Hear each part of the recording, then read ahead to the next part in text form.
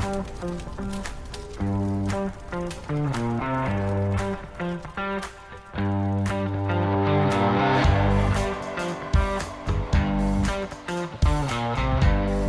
and welcome to Fire Headlines, where we discuss the hottest fire news to hit within the last 2 weeks.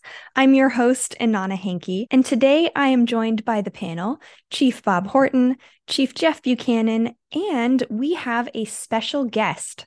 Chief Matt Tobia of the Harrisonburg Fire Department in Virginia is with us to discuss the events leading up to and following a harrowing close call experienced by their department about 3 years ago. Chief Tobia, thank you so much for joining us. Would you give us more of an idea of what happened?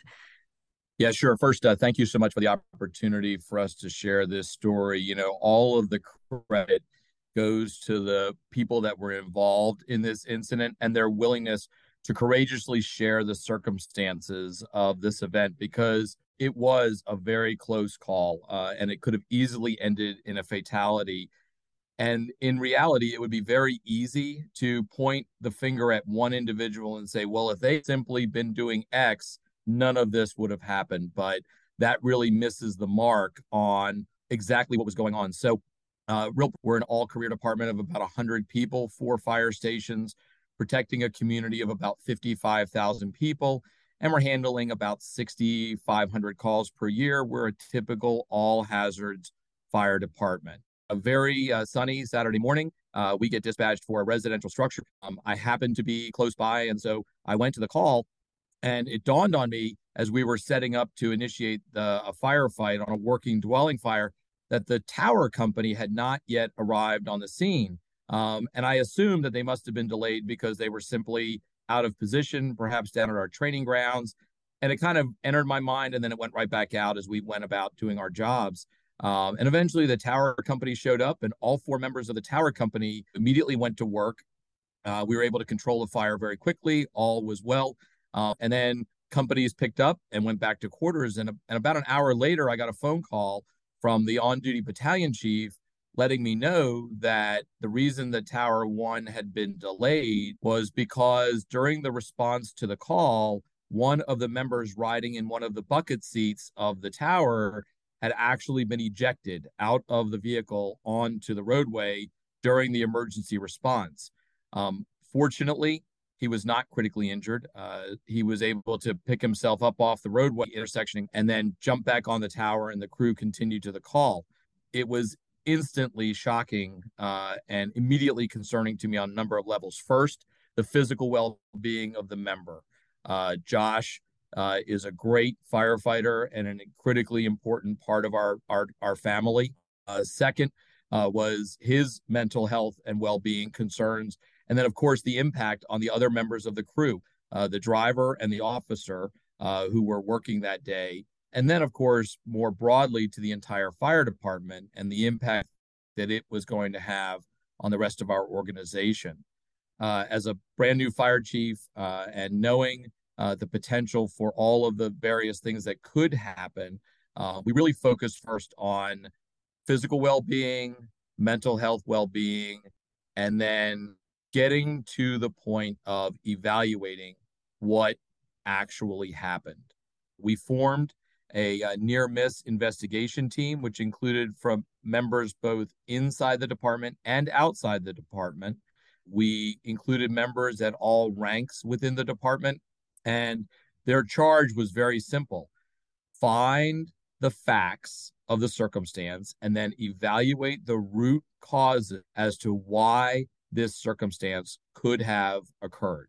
And we did all of the normal administrative things that you do. We immediately took the apparatus out of service on the chance that there might be something mechanically wrong with the vehicle, and had it re-inspected and checked at our city shop, verified that the vehicle was safe to continue to be used. We checked all of those important immediate boxes from a safety perspective, because we didn't want to keep a piece of apparatus in service that was not safe to be on the roadway. Once we excluded a mechanical failure as a reason for the door coming open and Josh being ejected, then we needed to answer the questions as to why it happened, and then what can we do to prevent it from happening again. So near miss team did all of their work. reached all of their conclusions, and we could talk about those. And then one of the recommendations was that we needed to share this story with the entire fire service so that others could benefit and hopefully save lives of our fellow responders in the fire service community. And that's really what led to the production of the story of Tower One. Thank you so much, Chief, for giving us an idea of just what happened and the way that you responded as well. For our listeners who aren't familiar with the story, there is a documentary that was created in order to really give a sense of what led up to this event and what happened overall. We were discussing a little bit beforehand about the culture that goes into responding to these types of events. How do you approach these problems as an organization? Jeff, I was wondering if you had a specific question about that. First, I just want to say, Matt Tobia, I love the courage in order to bring this out to the public. We need it. We need you. All right. So you have this situation. You're sharing. You're bringing this out here. You're investigating, and then this notion of culture comes up. How are you dealing with that as an organization? We know in the fire service, we got to get there. And there's nothing that's going to stop firefighters from getting there.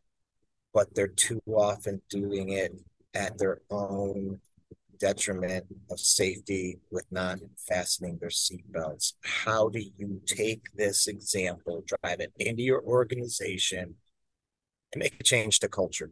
How do you do that? Yeah, I'll be honest with you, Jeff.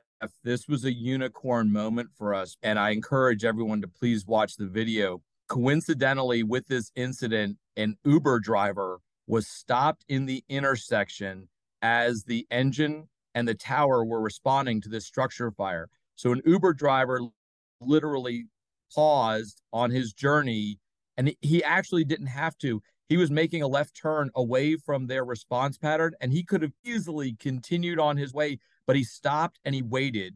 And so the entire incident got captured on live video. And then the more amazing thing was that in this day and age, the Uber driver didn't just post it on social media in an effort to embarrass or criticize the firefighters who were involved in this incident. And he literally brought the video to the fire station and said, "Hey, I think you guys might want this." So we captured the video. And the one thing that the Harrisonburg Fire Department prides itself on above all else is that we treat each other as a family. And when our firefighters saw Josh get thrown out onto the roadway and come that close to being killed, it was instantly impactful. And so from a culture perspective, it wasn't hard to get people to buy in because they had the video to see. And it wasn't of somebody else's fire department. It wasn't happening in another place. It wasn't one of those, it could happen anywhere else, but it isn't going to happen to us. This was one of our own nearly getting killed. And so that really changed the entire paradigm of the discussion on the front end. Feels like you were scared straight. The organization got that feeling of, wow, this is so close. And I just love how you shared the story, Matt. I mean, it's outstanding. You get punched in the mouth, right? But it's not how you fall down. It's how you get back up again, right? And I think that's really the key takeaway. There is no perfect fire department. And I'll be honest, I give my folks 3 key expectations. Number 1, turn out fast, because it's the only component of the response continuum that we have any control over whatsoever, right? The second thing is strive for perfection in everything that we do. And we know that we will never achieve perfection, but in striving for perfection, we can achieve precision.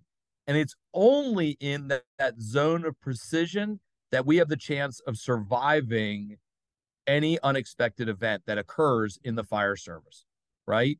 And then the third charge is to demonstrate compassion. And it's not how we identify our failures, it's what we do about them that I think organizations should be judged by. for me, the most important thing is look beyond our failings to how we can stand back up and become better at what we do. Yeah, it sounds like a story of resilience. You withstood the tough situation, you bounced back, and then I just think it's just so crucial you're sharing, sharing that message and being vulnerable as a fire chief, not easy to do. We know the environment that we're working in. We know the scrutiny that you're under, and just takes a bunch of courage, Matt, and we need more of it. And where we go from here, and Bob, you need to jump in on this. How do we take this example and those fire departments that haven't experienced a tragedy so close to them? How do we use this as an example? What are your thoughts on changing that entire culture? It's such a tough egg to crack. Yeah, absolutely. First of all, what a leadership moment for you, Matt. And this is you're a new fire chief, right? And you're thrust into this situation, and you have an organization that wants to see and know how you're going to react. Jeff and I both know you personally before this story came out on this podcast, and I can comfortably say to all our listeners, every fire chief's worried about safety. Don't get me wrong here. Every fire chief is worried about the safety of their folks. But if I had to list out top 5, maybe even top 3, you're probably on the podium for sure.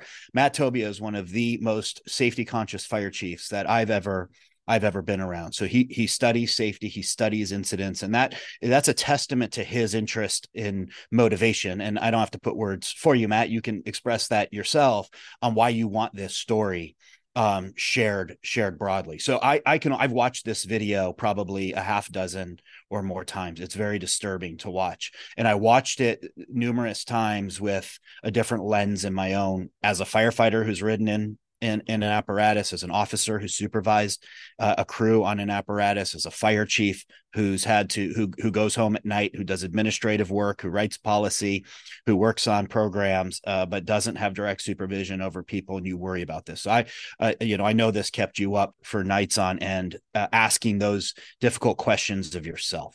And I agree with what Jeff said. I admire your vulnerability and I admire your courage. And one particular piece I want to focus in on in your causal chain analysis that you all spoke to, and you reiterated it right here about your tenets of turning out fast. And there was sort of this connection between a memo, that got sent out related to turnout times, right? We're tracking turnout times. We're aware of this, and it being looped in. And I'll just be honest. Like at first, I wanted to dismiss that, and that's really not fair to do. It is right? It is right. It is part of the story.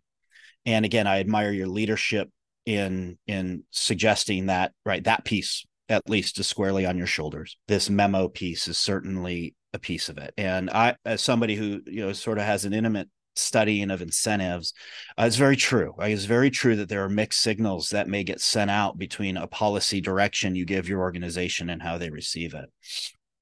I want, if you don't mind, Matt, maybe share a little bit about your thoughts on that. Now, I honestly, like if I were to wait out parts of this, and I don't know the knowledge, like I actually don't even want to put you on the defensive in terms of the Harrisonburg Fire Department and their role in this. This could have happened in a lot of places. And that's kind of what Jeff was alluding to, is there's a bigger and broader culture of this. I can't believe for one second that firefighters across this country are, showing up in the seat, for the alarm, in their seatbelt. Everybody's ready to go before the apparatus pulls out the station. But for the fact that a chief comes in and says, we're tracking response times, all of that goes out the window. I'm not sure that actually is a thing. But it is fair that there's an undue hardship or pressure. Enough of my talking about it. Would you sort of share what was going through your mind as you started to unpack these different components, and kind of what led you to the conclusion that piece was a contributing factor to this event? Yeah, sure. Of course. Look, fire chiefs want to be able to measure the performance of their organizations, right? Like, we know that we have incredibly high performing fire departments all across this country. And Harrisonburg takes tremendous pride in the reputation that we have. But it's important that we be able to measure our performance as a baseline so that we can then focus on how to make improvements, right? John Tippett, when he was in Charleston, talks about getting 1% better every day, like just 1% better every day, right? So when I became the fire chief, we weren't doing a lot of data analysis. We weren't measuring our performance by any objective measure. And so the thought was, well, let's start gathering some data, not applying any pressure whatsoever. Like, we didn't even say, you need to turn out within X amount of time. We just began measuring what our 90th percentile turnout times were in our organization. Because if we don't know how fast we're turning out, we have no idea whether we're doing a good job or not. Any fire department has to be able to measure its performance. So we started sending each individual company their turnout times for a month. And we were doing it on a monthly basis, right? We didn't even say, this is the standard by which you have to turn out. And we certainly didn't say that we want, that we have to meet NFPA 1710 today. We don't even know how long we're taking to turn out. Firefighters are naturally competitive. Firefighters naturally want to exceed expectations. They are driven individuals. They want to not only meet their boss's expectations, they want to exceed them. And so there's this natural tendency that the moment they are being evaluated, they want to do better, right? Because they're plumbed that way. They are infused with that in their core, which is what helps make firefighters so incredibly important. And then that creates a chain of thinking of, okay, we know we want to be the best. We don't even know what the other companies' turnout times are, but we want to be better. So that fact feeds into discussions of suddenly headquarters is watching us. Headquarters is monitoring our performance, either because we're not doing good or because we need to do better, as opposed to accepting what we were talking about on face value, which was we just need to establish a baseline. So that starts this whole internal conversation in firefighters' minds about doing better. And you have to be really careful about turning on that switch, right? Because it can have unintended consequences. Now, let's be real. All right. I don't know a firefighter in America that hasn't stood up in the back of a moving piece of fire apparatus, getting dressed, going to a working structure fire, believing that they needed to be able to do that in order to be ready when they got on location, right? I don't know a single firefighter that hasn't done something that violated a known safety expectation and gotten away with it. And you might get away with that 1,000 times, right up until the point when you don't. And that is when we have firefighter fatalities. That is when we have critical injuries. And the reality is that gap, right, that normalization of deviance that we talk about is what laid the groundwork for this happening. And then, even though that door was already open, even though that normalization of deviance was already there, I inadvertently pushed that door even further open. I widened that gap by applying a perception of an artificial pressure.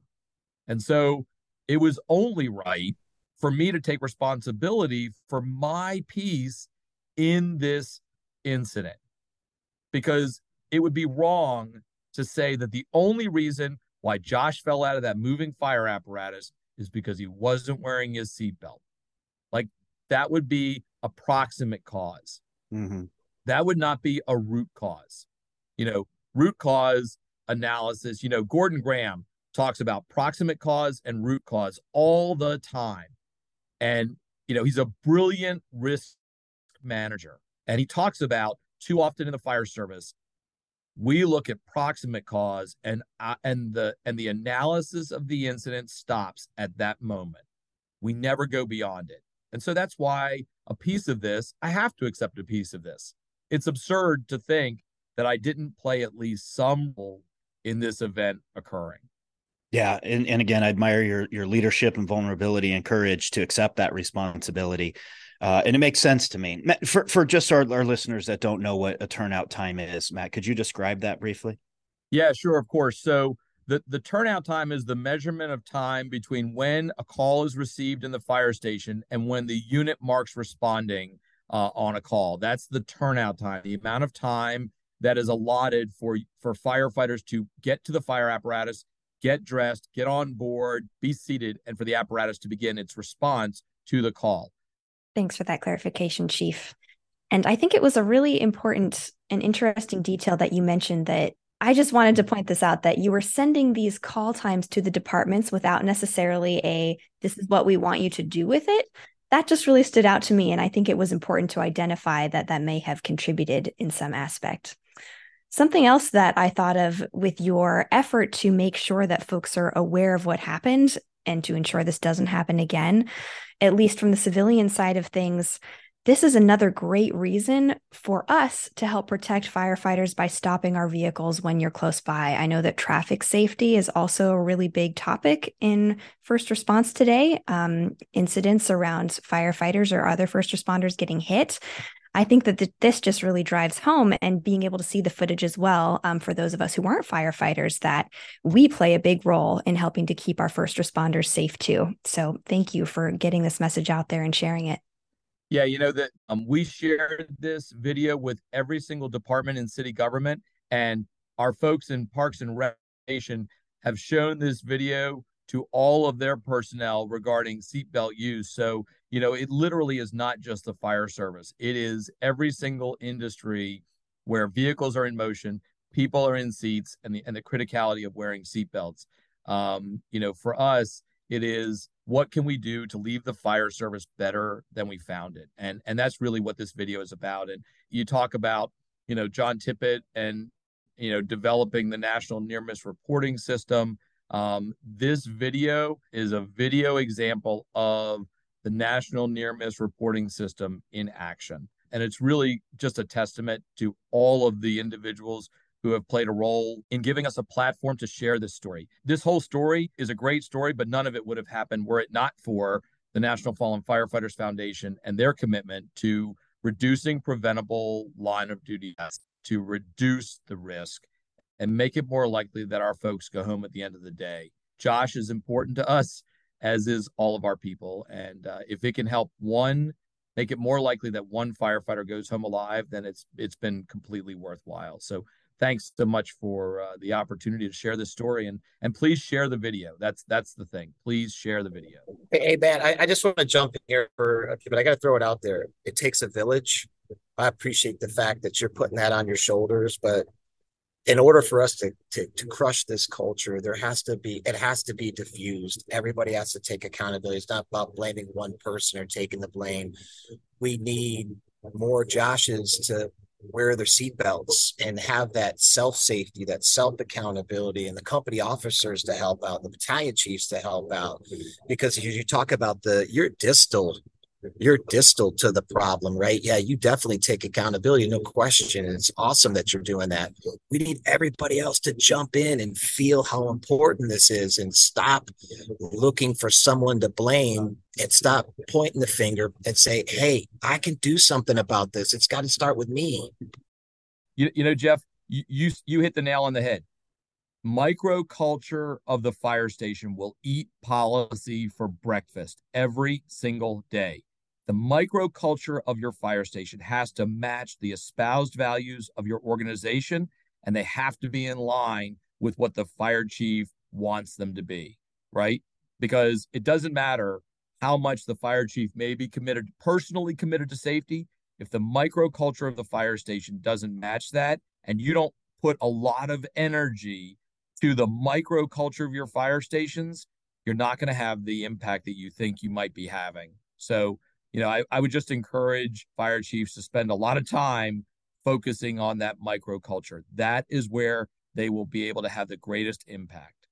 I can't punctuate much more than what Matt just had to say. I want fire service leaders to heed this message. I agree with you 100%. A difference maker is that Uber driver's video. I mean, to be able to watch this firsthand makes it very real for anybody in the fire service who looks at this and like, this is happening across our fire station. Let me be clear, with good training, you can be fast and be seatbelted, right? And be perfectly safe. And maybe I shouldn't use the term perfectly after you made such a compelling case about we can't be perfect, but you can be quick, you can be buckled in, and it's about the accountability. It's about a spirit and culture of accountability, because at the end of the day, and you say it really well in the video, Matt, you can't help anybody if you don't get there safely. Normalization of deviance will catch up to everybody at some point. It's just more important to get it right the first time. So thank you again for sharing this story.